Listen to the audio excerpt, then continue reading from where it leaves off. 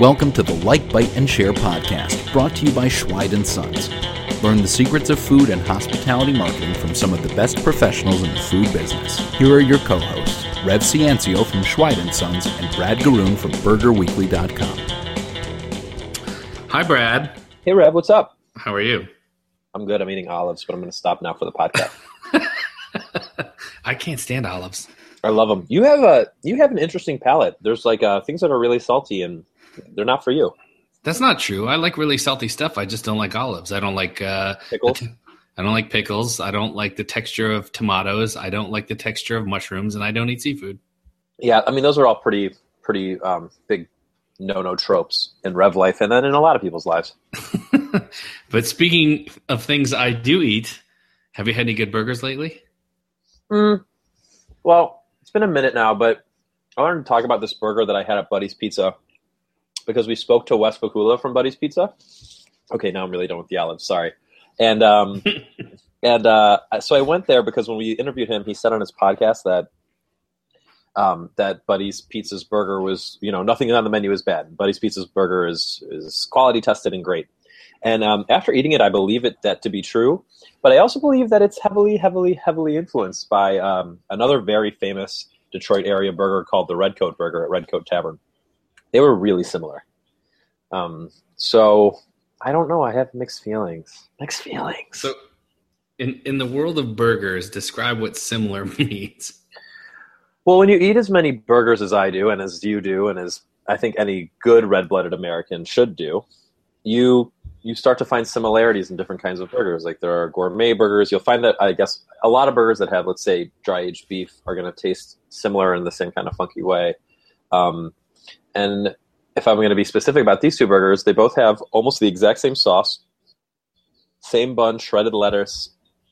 They both use Piedmontese beef.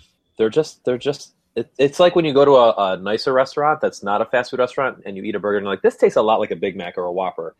It evokes that same memory. That's what I mean when burgers are similar. And ultimately, did you feel like you really wish you were eating a Buddy's Pizza? Well, I was also eating a Buddy's Pizza. Well, that's the way to do it. Yeah, so it was fine. Also, the French fries there were crazy good. Wedge fries, really good. So, all in all, it wasn't a loss. It was just something new and also familiar, oddly. Well, I will be heading back to our mutual home state of Michigan here in about 2 weeks. Mm-hmm. And as tradition has it, I always go out and eat a burger with my mother. Mm-hmm. So I have not picked a burger yet. Maybe we'll get the Buddies. I really want you to go to One-Eyed Betty's. All right. Where's One-Eyed Betty's? In Berkeley. Okay. I will talk to Mama Rev. All right, good. Tell me about your burger situation these days. So I had a pretty unique burger the other day at Brother Jimmy's. In fact, it was the Brother Jimmy's live location in Union Square. And when the chef Eva there told me about it, I was like, oh, I want that. I want it now. And essentially, it's called Beat the Farm, and it's a breakfast burger. So it has bacon, egg, and cheese on it. But what makes this burger unique, other tn that they use Schweid & Sons ground beef, plug, is that there's no bun. Instead, it's served on a bowl of French fries. And you still think this is a burger? I do think it's a burger. I mean, why would you not consider that a burger? Because for me, the bread is an essential part of a burger. You're saying that for it to be a burger, there are certain elements that come up as a requirement, and that without those requirements, it's not a burger. Pretty much, it's ground meat, and that's what that meat is a point of contention. And bread. It's really just those two elements. And it doesn't even necessarily have to be bread. In fact, if you had told me that the French fries surrounded the burger or were on both sides of the burger, I'd call it a burger. But because it's below? But because you're essentially serving a burger patty on a bed of fries, it kind of just it's just like ground meat on fries. How do you feel about a hot dog that does not come in an oblong roll? I'd still call it a hot dog, or maybe it's just a wiener. What if it was? What about an Olga dog? How do you feel about Olga dogs? Oh man, I haven't had one of those in so long. Now I just want an Olga dog. That's a hot dog because it's like a pig in a blanket. So while you and I debate what is and what is not a hamburger hot dog, I think we should segue to our guest today. Most of his life has been spent in the public eye debating conversations just like this. And so we'll have to ask Dan Pashman from Sporkful if a bacon, egg, and cheese burger on top of fries is still a burger. Works for me. All right. Well, I want to welcome Dan Pashman from the Sporkful to the podcast today. He's been nominated twice for a James Beard Award. He's the host of the Sporkful podcast. He's the author of a book called Eat More Better, How to Make Every Bite More Delicious. Dan even has his own series on the cooking channel called You're Eating It Wrong. You may have seen him on the Today Show, the Chew, Food Network, Cooking Channel, History Channel, a number of other places. Dan, is a burger with no bun served on top of fries still a burger? Yes. It is. I think this is one of those cases where the word burger has two meanings. There's the food burger, which is like a patty of meat shaped in a burger shape. And then there's the dish burger, which is like that patty of meat on a bun, possibly with whatever fixings you want to add. So I think it can mean two things. But a burger patty on top of a pile of fries is not the dish burger, but it is the food burger. So if I got more specific and I said, is a patty on top of fries a hamburger, what would you say? Well, I mean, I think the word burger is kind of just shorthand for hamburger or cheeseburger. So it's really the same answer, which is like, like if you went into a restaurant and said, I'll take a burger, and they brought you out a burger patty on top of a pile of fries, you would say, like, what the hell is this? So there is a dish called burger that is typically served on a bun. But, like, if you go to the supermarket and say, I'm going to buy burger meat, it doesn't necessarily come with a bun, What do you guys think?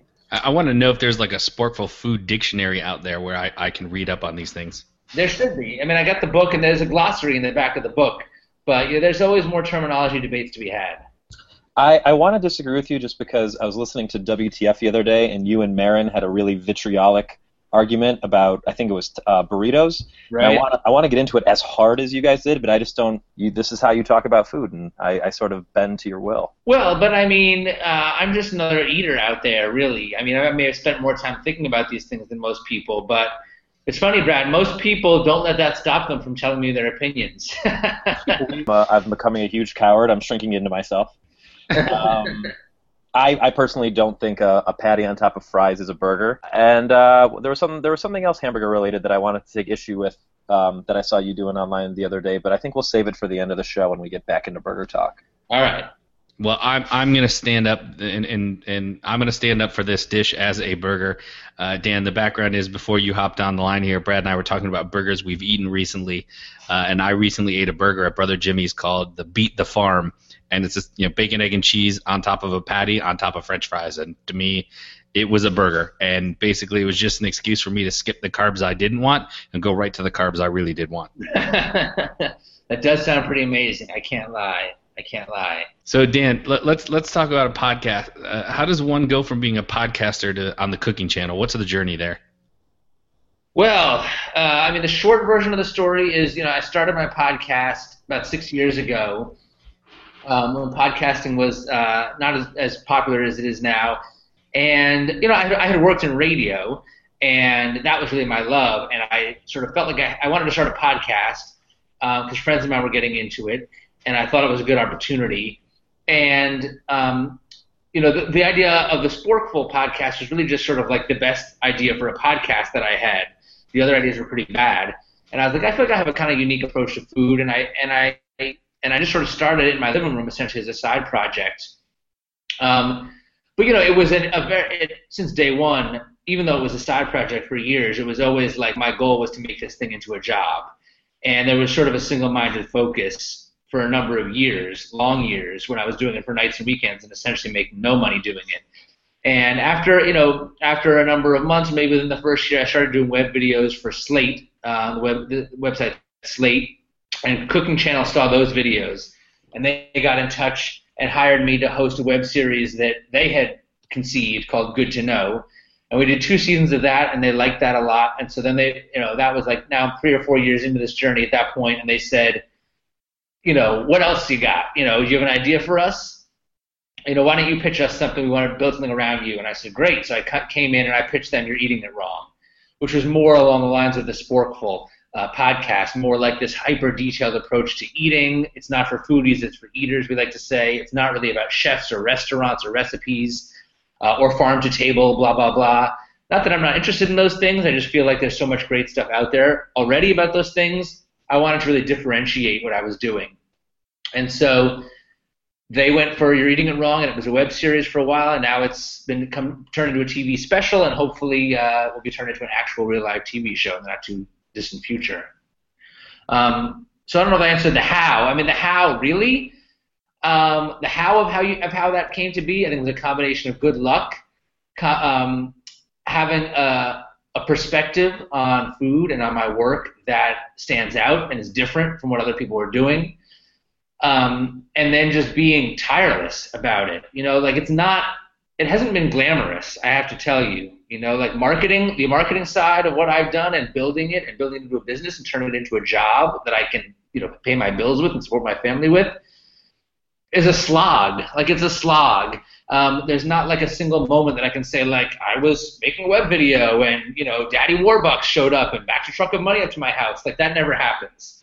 It's not like I sent out one magic tweet or made one viral video that changed everything. Like, it was just, there are a few moments that I can point to where important things happened, but like by and large, it was a matter of just like, come hell or high water, this is going to succeed, and I'll do whatever it takes. And it was more that than any like single moment of genius.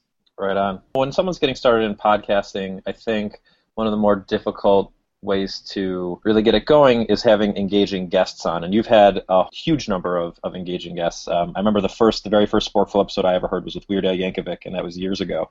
How did you start getting interesting guests? I would say of the big name guests I've gotten, they all came about one of two ways, or at least earlier on. Now that I'm, my podcast is now at WNYC, New York Public Radio, which is really exciting, and they do so many great podcasts here, so it's exciting for me to be part of it, and they've invested in the podcast. So, and just being attached to WNYC allows me to get bigger name guests because, publicists and famous people will answer your calls. But I got Weird Al before I was at WNYC, and same with Mark Maron and Rachel Maddow and people like that. So those came about one of two ways. One is, I had worked as a producer in media for a number of years before I started a podcast. So I had friends in the media business. I had worked with Mark Maron. I worked with Rachel Maddow. So it wasn't so hard for me to basically ask them for a favor and be like, hey, will you come on my Rinky Dink podcast? And because we were still friendly, they were happy to do that. So it's, part of it is just like, look, you can't be shy about asking for favors. I try to be really generous when other people ask me for help. And I think that, over time, people see that and they'll be more likely to help you when you need help. And I'm not shy about asking other people for help or for favors when I need it, and I try my best to reciprocate whenever I can. And so that's a lot of them. With someone like Weird Al, that was just, again, like good old-fashioned persistence. Like, I love Weird Al. He has all these songs about food. It seemed like such a no-brainer to have him on. I saw that he was coming to New York for a show.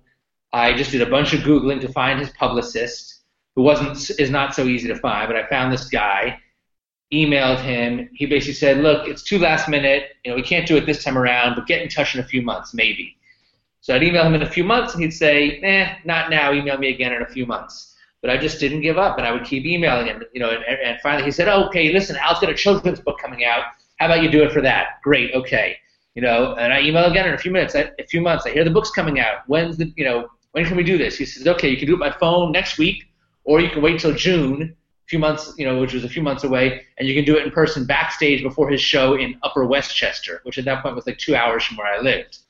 I said, screw that. I'm going in person. I want to meet Weird Al. Plus, it'll be a better interview and a better podcast episode. So, but like that was months, probably, I would say 8 months to a year of periodic checking in and nagging, polite nagging, followed by 3 or 4 hours round trip in a car to go backstage for 40 minutes to meet Weird Al and interview him. And that was well worth it, but a lot of booking guests is just about being comfortable getting rejected and being persistent until you get rejected. I'm super jealous of your conversation with Weird Al. Yeah, it was pretty, and he's such a nice guy and just so funny. And I saw him live in concert a few months back. That was after I interviewed him, and he was so good. just like I honestly, as much as he is beloved, I don't think he gets the credit he deserves for being like a really one of our great satirists.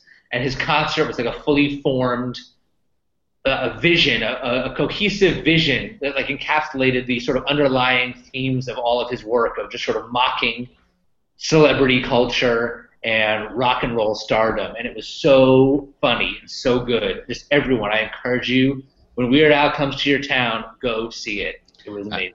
I agree with you. It has been proven by scientists that satire and puns are the highest form, or a show of the highest form of intelligence. And so I scientifically believe that Weird Al is hilarious and creative. I had a very small, brief run-in with Al once. I met him at a heavy metal show. I don't know if you know the band Seven Dust. But yeah. He was at the same Seven Dust show I was at. I don't know why. And I had a backpack full of candy. And I walked up to him and I was like, Al, I'm like a massive fan. He goes, me too. You like Seven Dust? And I was talking about Al. And I said, well, yeah, that too. I said, by the way, I got some Pixie Sticks. Do you want some candy? And he looked at me and his eyes popped out of his head as if he was like Large Marge from Pee-wee. And he was, oh my God, I love sugar. And we ate Pixie Sticks together and headbanged. It was pretty cool. That's so awesome. I have a quick Weird Al story as well. It was the first concert I ever went to was a Weird Al concert.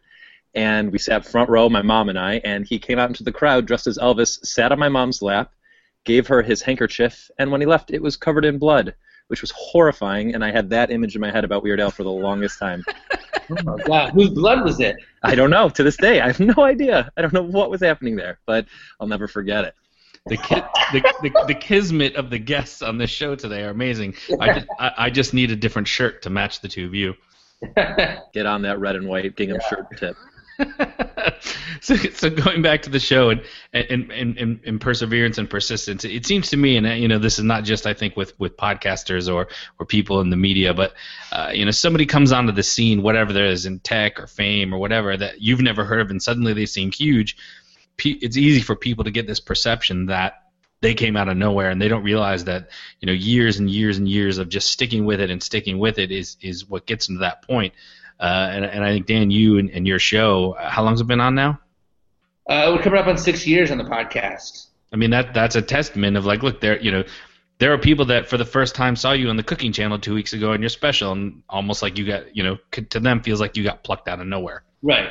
No, totally. And even when I tell the story, like I'm not going to bore you with every detail, but like, when I tell the story, it's like I started a podcast in my basement. Then I was doing web videos for Slate. Then I was on Cooking Channel. Then I got a book deal. Then WNYC picked the show up. And it sounds like, holy crap, this, this is this, and it is a great story, and I'm very proud of it, and I'm very grateful for the opportunities that I've gotten and for all the people who've, connected with the work. But yes, you're totally right, Rev. It does not, it doesn't come easy.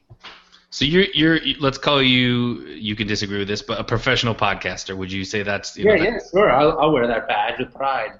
All right. So for other people who are getting into the podcast, the business, or who people are trying to be, somewhat of a media voice, what types of monetization is available for somebody doing what you're trying to do? The major options are, you can sell ads in your podcast. You can ask your listeners for donations to support what you're doing. And give them some cool swag in return.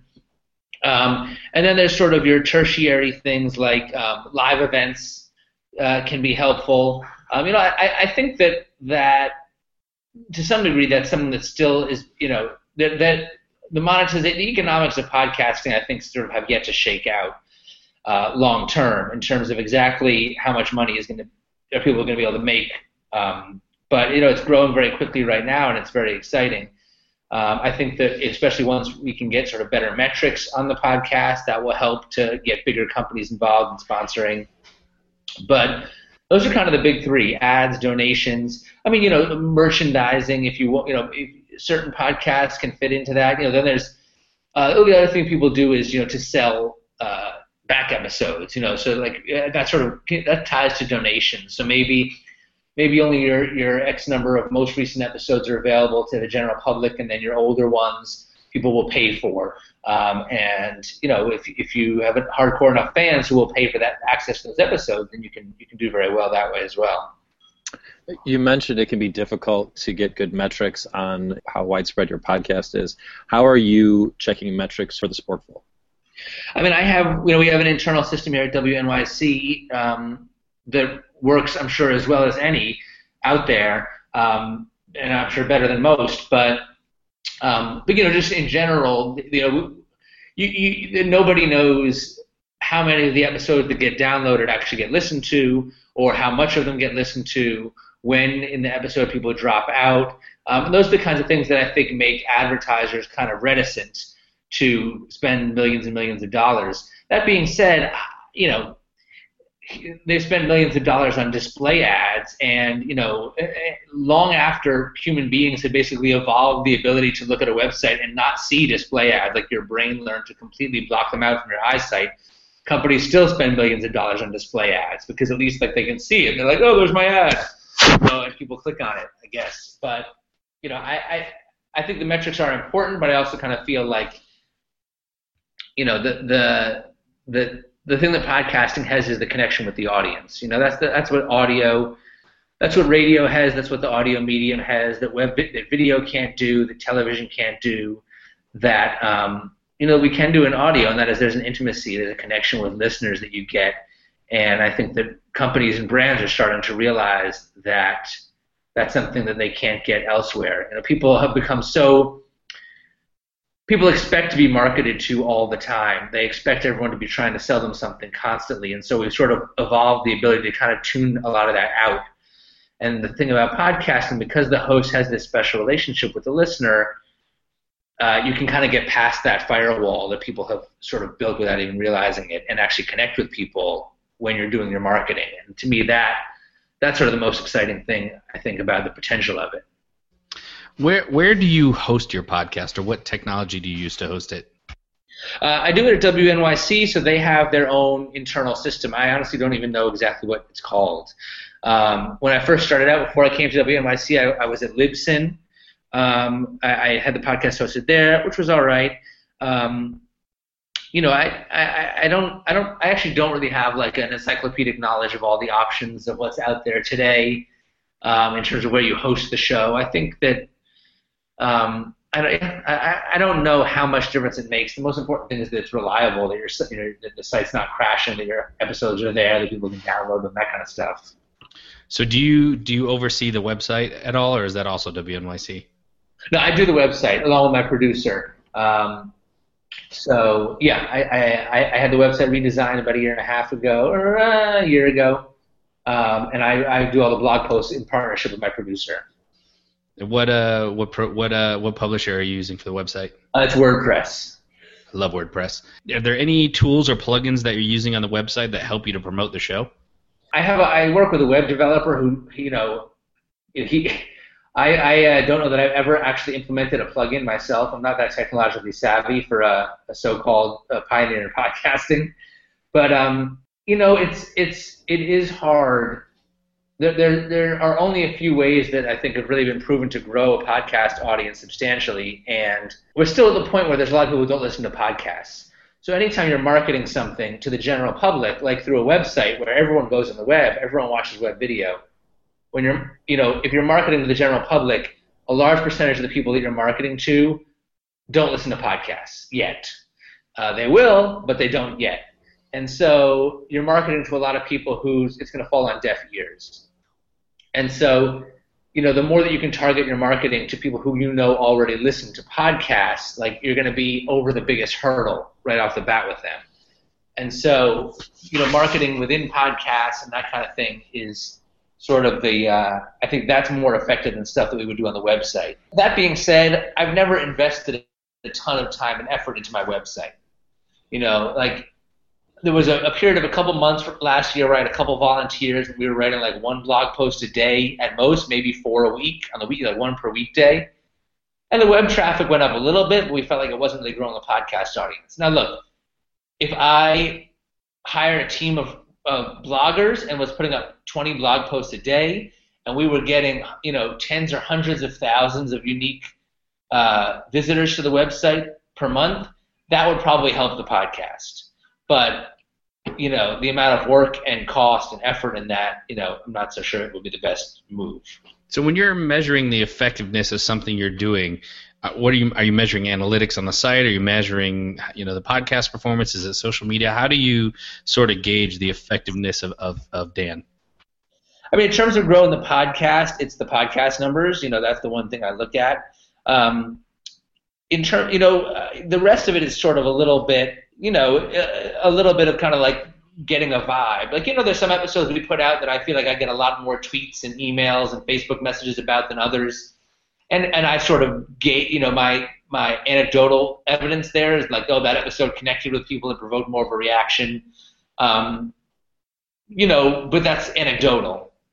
The main thing is the numbers. But it is like, the whole thing is kind of, it still sort of feels a little bit like hocus pocus, to me. Like, it's like the numbers go up and that's great, but sometimes the numbers don't go up as much as you want.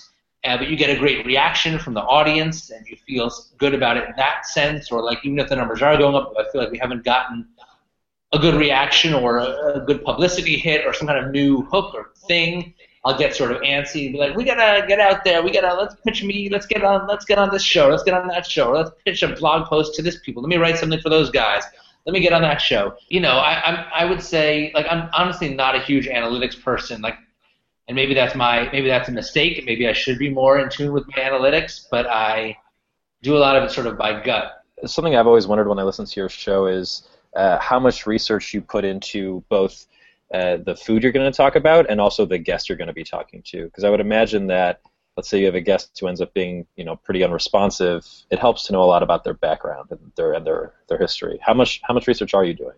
A pretty good amount. It's a fine line though, because I go through phases periodically where, like, recently I got to a point where I felt like I was kind of over-prepared for some of my interviews. And by that I mean, like, when you go in with 40 questions that you've written, plus there's always going to be questions you come up with in the moment, I would go in and I would sort of have this anxiety from the start, like, oh, God, I have this long list of questions. I have so much to get to. And I would be too rushed and too focused on getting to the next question and not getting lost in the conversation enough. You want to get lost in the conversation and be listening to what the person's saying and be able to react to it. And, it's very important to me, the style of the show that I do, that I want it to feel like a conversation, a real conversation, not just me asking a question. It's not just question, answer, but an actual give and take. And to do that, you have to really listen to what the other person's saying and react to it. I think I've gotten better at that, but there are always times that I get distracted or get too focused on getting to the next thing. And so I do a decent amount of prep. I like to, but I'd like to read up a lot, but not write too many questions. And then the main thing is I try to go in with sort of like part 1, part 2, part 3. Like, what's the basic arc here? Like, I'm going to start off talking about this and then move to that and then move to that and then end on this. And that kind of, then I always know in the back of my head, I know where I'm going. In terms of the food research, it really depends on the food. If it's something I've been eating regularly, then I just sort of take a few minutes to think about it. A lot of these foods, like, I'm sort of OCD by nature. I think about these foods all the time anyway, so sometimes I haven't done any research on the food, but I still, have these ideas spur of the moment, or it's just like I have these ideas on reserve. Sometimes if I know there's a certain food that I really want to be talking about in detail that I haven't had in a while, I'll make a point of going out and eating it, just to sort of like have it fresh in my head. Like, I had a caller called in with a question about a latte, and I'm like, I don't drink lattes, but she wanted to know about the foam in a latte. So I went ahead and bought a latte and drank it just to be like, okay, now I can answer this woman's question when she calls, that kind of thing. I love the dedication there. Drinking a latte for the team. It's like, well, I've never really spent any time with cheese under my burger. Let's do that. But Dan, not to sound like we are reading from a script here, although we do show prep. Yeah. I want to talk a bit more. I want to talk a bit about Eat More Better. Somebody can start a podcast in their bedroom or their garage, or sort of like you and I and Brad have here. But a book is a lot harder to do, and there's a lot more moving pieces, especially with a publisher. How did the book come about? You're right. And the book came about, basically, I got an email about a year into the podcast from from an editor at a publisher saying, "Hey, love your podcast. Have you ever thought about writing a book?" And I said, "Well, I thought about it vaguely, but not really." So I had a meeting with her. She was very nice and very encouraging. She said, "Well, you need a literary agent." So she picked 4 or 5 literary agents that she thought could be a good fit for me, introduced me to all of them. I went and met with each of them and picked the one that I liked the best. And that literary agent helped me put together a book proposal. And then we took the book proposal out and shopped it around to a bunch of different publishers. And through some combination of it, I guess, being a good book proposal and just good timing, people were in the mood for a book like that in that moment, and it kind of hit, and we got a great response to the proposal. I think she sent the proposal to 9 publishers, and 7 of them met with us, and 6 of them offered book deals. And then, we went through the different offers, and the offers went up, and we took the one with Simon & Schuster, which is obviously super exciting for me. I was like, holy crap, like Simon & Schuster, which is kind of an amazing thing. And so that was how it came about. Now again, that was another, fast, at that time the Sporkful was still a side project, so that whole process of just finding the agent and writing the book proposal and shopping the proposal and getting a book deal was like a year, because it was nights and weekends, so that was a year right there. And when I finally got the book deal and I got in advance, and that was enough for me to cut back on my day side work and focus a little more on the book and the podcast. And writing the book took probably a year as like a part-time job. And it was, and then WNYC came along and they wanted to invest in the show, and that was like sort of the crowning achievement, and that made it a job. But then the book was done, and it was like 8 or 10 months until it came out. It's a long time, and then it comes out, and then there's the whole promotion process, which is a whole other ball of wax. So it's 3 years from start to finish. Am I hearing that correctly? That's about right. In my case, I mean, if you can devote full time to writing a book, and if you can pitch the book, like from the time you have a book proposal you're ready to go out with, you go out and pitch it. In my case, at least, I can't speak to everyone, but like once the book is being pitched, it's a relatively short process. Like the literary agent's job is to kind of like generate a frenzy, and so you take it out. There's like a bidding process. Hopefully, if you're lucky, there's a bidding process, and then you pick partly who offers you the best deal, and partly the publisher that you think you're the best creative fit with who understands the book, who's going to be a good supporter of the book, and what editor you're going to work with, and is the editor going to help you to achieve your creative vision for the book. So those are all the considerations. So in me, it was 3 years. I would say, if you were, it could be done in 2 or 2.5 if you're moving faster, but it takes a really long time. Again, I think it's one of those things that most people think that, people who are authors and have books come out, whether they're cookbooks or what you wrote or fiction, they just sort of pop out of their head and they're on the shelves the next day, and that's certainly not the case, which is kind of what I wanted to demonstrate there. Yeah, absolutely. What was the biggest hurdle you came across when marketing a book about food specifically? The biggest hurdle is that there are 2 kinds of food books people buy. They buy cookbooks written by famous people. My book is not a cookbook, and I'm not famous. And the other type of book people buy is diet books, and my book sure as hell isn't a diet book. And it's difficult when it's funny to me that on one hand, food is such a big thing. There's 2 whole television networks devoted entirely to food, and many other food shows on other channels. There's a bazillion books that come out, and websites, and everything. And yet I actually find it most of it to be very narrow. Like I feel like the food media, 99% of food media talks about 1% of what you could talk about. I feel like on the Sporkful and in my book, I talk about the other 99% of what you could talk about. But people tend to buy the things that seem familiar to them already. Cookbook, everyone gets what a cookbook is. My book is very different. It's not like any other book, and I'm very proud of that on a creative level. But as my editor had said to me, these kinds of books, the books that break a format are the ones that are the hardest to sell because they're different and it's hard to explain it to people. But once they get it, they tend to be the books that people love the most because they're new and different and people get excited about it. Like in a way that they don't typically get excited about another pie cookbook. So I think the biggest hurdle was just trying to get people excited about something that's so different. As someone who's growing in the food media world, from podcast to the book to the show, how important do you think the book was in growing the brand of Dan Pashman? It was very important. It was very important. First of all, it just gave me legitimate. First of all, getting paid to write a book allowed me to focus more time on what were side projects. That's number one. Number two, it just gave me legitimacy. Like when I, was coming to WNYC and very eager to work with the talented people here, when I told them that I had a book deal with Simon & Schuster, that impresses people. It makes you seem like you're not just a guy doing a podcast in his basement anymore when you have a book deal at Simon & Schuster. So it gives you legitimacy. And then the actual period of the book deal, anytime you're promoting or marketing yourself, out there in the media, they always want a peg. You need a peg. And I think sometimes pegs are overrated, sometimes they make sense, but like there were shows that wouldn't have me on to talk about cheeseburgers because at that point, like, I wasn't a recognized authority on eating a cheeseburger.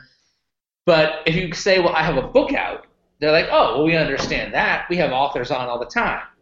And all of a sudden, these shows that wouldn't have you on to promote your work before because your pitch seemed too weird or you hadn't gotten a foot in the door and proven yourself with them, when you tell them you want to come on to promote your book, they understand that. And so that was really helpful. So I got on a lot of shows that I had never been on before. And the podcast audience doubled. And during the 3 months of what I call my book promotion time, the podcast audience doubled. So would you say that the book was a turning point in the career of the Sporkful? Definitely. Yeah, definitely, for all the reasons I said. Awesome. Well, I want you to know that whether you had the book or not, we still would have wanted to have you on this show. It just so happens that our timing is after the book. So I don't want you to think that the book got you to our show, okay? I appreciate it. Well, Rev, you were on the Sporkful. Your original appearance was well before the book as well, and then was repeated more recently. So to people, I'm sure you'll link to that to your listeners. But no, you were on board. You and I were on board together way before anything happened with the book. So since you brought that up, I'm going to talk about it. Yeah. and we're going to use that as the segue out of all this brainy stuff we're talking about and get into some fun. So yes, I was on the Sporkful a couple years ago, and Dan and I had the most intense conversation about cheese placement on a burger I have ever had in my life, or I have ever had again. And it was completely fun, and it was very silly, and it really, to me, was just like two guys talking burgers, and it was years ago. And to get back to a point that you made earlier in this conversation, you put that on your blog or on your podcast. I put on my blog. Whatever years go by, when that got re-picked up earlier this year and brought onto Huffington Post, which you're contributing for, correct? Yeah, I write for them sometimes. Exactly. Yeah. We'll talk about that. Anyway, somebody at a television production company heard that episode, called me the next day and said, we want you to be on the cooking channel, and that was it. That's how I got into Food Factor Fiction. So had you never invited me on that show, and had I never stuck around in the business and continued to persevere and stick to it, I would have not made a jerk out of myself watching a horse ride around in circles. Well, that's awesome. I didn't realize that had happened, but I'm really glad that worked out. It was. Yeah, that kind of thing makes me excited because, like, I like it when I have my friends on the show and something good happens to them because people hear it, and it's exciting to think that that the show has that kind of reach that like people are listening to it. But yeah, if people want to check it out on the Sporkful podcast feed, it's called A Flavor Chemist Explains Burger Toppings. And it's June 2015 it came out. Part of the interview was with another guy, and part of the interview was with you, Rev. There you go. There's an analytic for you. So let's talk about your friends. How did your feud with John Hodgman about hot dogs begin? Oh, yes. Well, I often on the Sporkful cover sort of matters of definitions and things like that, and it's in my book as well. So when John Hodgman was asked in his New York Times Magazine column, is a hot dog a sandwich? And he said, no, it is not. A bunch of my listeners came to me and were like, did you hear this? What do you think? Like, people were clamoring for a response. So I responded to him. I sort of had like a response in my podcast. Then I went and talked about it on the Leonard Lopate show on WNYC and Hodgman. And I had reached out to Hodgman. I tried to get him on the podcast. He couldn't make it. Then I was on Leonard Lopate live on WNYC talking about it, and Hodgman called in live, uninvited, like as a regular caller, to argue about it. So there was the sign of this feud. This was like a year and a half ago, way before it became this big national to-do. So it was kind of simmering, and we had exchanged tweet fire over it here and there. He called me out on his podcast a couple times. And then like we knew we wanted to do a live event this fall. This was like back in the spring or summer. We knew we wanted to do a live event this fall in New York. I wanted to do it at the Bell House in Brooklyn.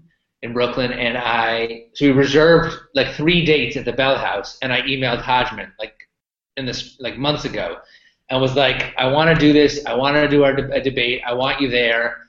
We have 3 dates held. You tell me what day works for you, and that's when we'll do the event. And he said, great, this is the date. And we confirmed the date with the Bell House, and that was it. And so he was a great sport, and I'm a huge admirer of his work. I've been a fan of his for a really long time. So it was super exciting to me that he came. I was very flattered. So yeah, I don't know that we should tell them who won the debate. You may have to listen to the podcast to hear, but it was a lot of fun. I listened to it, and it is a 30-minute show, and I kept wanting to skip to the end, and I could not. I wanted to sit through the whole thing. The show was really entertaining, really well put together. He clearly thought this out, and you clearly had done your prep. But people should definitely people should check that out. It's a good listen. Thanks, man. All right, so I have another question about another guest you have. How do you feel about Sammy Hagar's pronunciation of the word Basile? Oh, I think he said Basil. Basil, that was it, how he says Basil. Basil instead of Basil. I did pick up on that, and I did find that very funny. I think that Basil is the correct pronunciation, is the way that people in the UK say it. And so I think it's kind of hilarious that Sammy Hagar would have any kind, like he's such a sort of salt of the earth kind of guy. And the fact that he has this one word that he says with a stuffy British accent, I thought was hilarious. Yeah, I thought maybe our boy Rev here says tomato instead of tomato. I don't think it's so out of place. That's true. But when I say tomato, you don't think I'm putting like a stuffy British guy from Austin Powers into my food.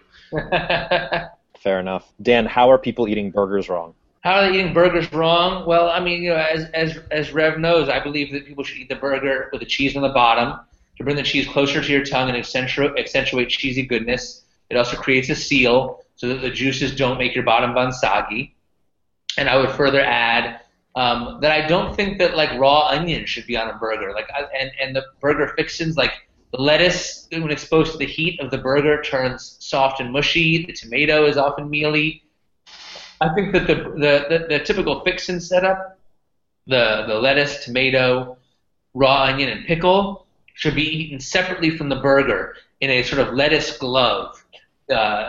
Grip those ingredients with a lettuce glove and add like some ketchup and mustard and salt and pepper. And that, I think, is actually the perfect palate cleanser, and alternate between bites of burger and bites of fixins. And I think that's the way to do it. I saw you do that in a clip, and what I don't understand is, why do you need a palate cleanser in between bites of the same thing? Well, that's exactly why you need a palate cleanser, because people experience something called palate fatigue. And so when you have the same bite over and over again, you'll get less pleasure from it. Now, if it's a really, really amazing burger and you're really, really hungry, yeah, you'll probably still enjoy the last bite. But if you do something to reset your palate in the middle, then it's like then the next bite could be almost as good as the very first bite. See, that's funny because when you talk about how people are eating it wrong and you go into this palate cleanser thing with the vegetables that are on top of it, I would say you're eating it wrong by having rabbit food on it. Yeah, exactly. I agree with that too. But I think it works as a palate cleanser. You mentioned soggy buns. Have you ever tried a burger lift? Are you aware of the burger lift? No, tell me about that. Oh. So we actually had one of the inventors of the burger lift on the show a couple weeks ago. It's a small grate that you put under your burger when it's served, so that when you lift the burger up and take a bite, the juices fall to the plate, but your burger doesn't go back on the plate, and you don't have to hold it in your hand. Juices drip to the plate, you put your burger back on this little metal or plastic grate, depending on how much money you want to spend on your burger lift. That is pretty amazing. That's very clever. We'll have to connect Dan with Tanzillo and the rest of the burger lifters. For sure. So Dan, we end our show the same way every time. We're going to ask you a couple of standard questions here. Starting off with, what was your favorite hamburger from childhood? Favorite burger from well, first of all, it'd be a cheeseburger. Amen. But was there like a place you went to, or like a child, somewhere your mom, dad took you, somewhere you like to go with your friends? I mean, I do have some pretty good memories of fast food burgers. My dad made pretty good burgers in the backyard. There was a steak sandwich at a place near me that I remember really liking. But I'm trying to think. Let me picture it in my head. Did we stump Dan from the Sporkful with a hamburger question? They have. Let me see. I don't want to say that it was a fast food burger. There's nothing wrong with that. There's also nothing wrong with saying it was from your dad's cooking. Right. Those two burgers were so different. It's hard to really compare to them. So you know what? As people out there who are listening to this podcast are thinking we've stumped Dan, the truth is that Dan is pretty cerebral when it comes to food and food memories, that he actually wants to nail this one. Right. He's thinking down. He's like, well, does that mean fast food? Does it mean my parents cooked it? Did it mean I got there because I got an A+ on my math report card? Right, exactly. But I have to say that, yeah, I think it would probably be like from some fast food place or the ones my dad made. If I think of something better, I'll let you know. All right, so this will probably be a little bit easier. What's the best burger you've had recently? Well, I'd have to say we shot an episode of You're Eating It Wrong about burgers at a place in LA called Ashland Hill, and I did it with the chef there, Brad Miller, and that burger was really, really good. He had like was it a confit with onions and bacon in it, but it was kind of sweet and salty, but it wasn't overkill. It was like a nice touch on the burger, and it was just like cooked just right, real crusty on the outside and rare in the middle. Fantastic. I want to eat this right now. Dan, last question. What is the one piece of advice you would give to someone in the food marketing business? Quality over quantity. Like, you're trying to get people to promote what you're doing. You're trying to get people to take notice. Like, take time and build relationships. And when you go to someone to ask them to promote what you're doing, don't send them a mass email. Don't send 100 people a mass email. Pick the 10 people who are most likely to help you and email each one of them individually and personally, and personalize each email. Because I get mass emails all the time from publicists and marketers, and the first thing I look at is this specifically to me, or is it a mass email? And if it's a mass email, I hit delete. Because what I do is different. And if you're not going to give me the basic respect of like listening to my show before you pitch me a dumb idea, then I don't really care about your idea. But if you're going to take the time, and there are some publicists I work with who are fantastic, who only pitch me once or twice a year, and they listen to what we do. And when they pitch something, we don't always do it, but it's always near the mark. And I do the same thing when I'm marketing. What I'm doing to other people, I don't go to every contact every time. I pick and choose. I pick my spots, and I pick the right people for the right situations, and they appreciate that. And that way, when they hear from me, they know that I'm probably going to be coming to them with something they're going to like, because I don't come to them very often. Dan, that is some great advice, and definitely a hot button topic here on Like, Bite, and Share. Brad and I are also in the game like you are, and we do get those emails. And Brad and I would agree that we are very fond of hitting delete. Yeah. So, Dan, before we let you go here today, you want to tell people where they can find out more about you and the show? Yeah, well, the Sporkful podcast is in iTunes, the podcast app, the WNYC app. Wherever you get this podcast, you can get the Sporkful podcast. You can watch the Cooking Channel web series at cookingchanneltv.com/wrong. And you can check out my blog and find links to the book and all my other work at sporkful.com. Awesome, Dan. Well, thanks so much for joining us on the show today. And everybody make sure you check out all of Dan's projects, buy his book, and watch him on the TV. Thanks, guys. And donate to WNYC to support the podcast. Yes, please do. The largest share of our funding comes from you, the loyal listeners. So go to sporkful.com/donate right now and get some cool swag. Thanks everyone for tuning in to another episode of Like, Bite, and Share. We hope you found today's interview insightful. If you didn't get a chance to write down everything, no worries. We take the show notes for you. Go to schweidandsons.com/podcast to find them. If you enjoy the show, we ask for one favor, and that's please give us a rating in iTunes. That helps us to spread the word to others who might find this valuable like you do. If you haven't subscribed to the show yet, please subscribe on your favorite podcast player so you don't miss a future episode featuring helpful tips from other professionals in the food marketing business.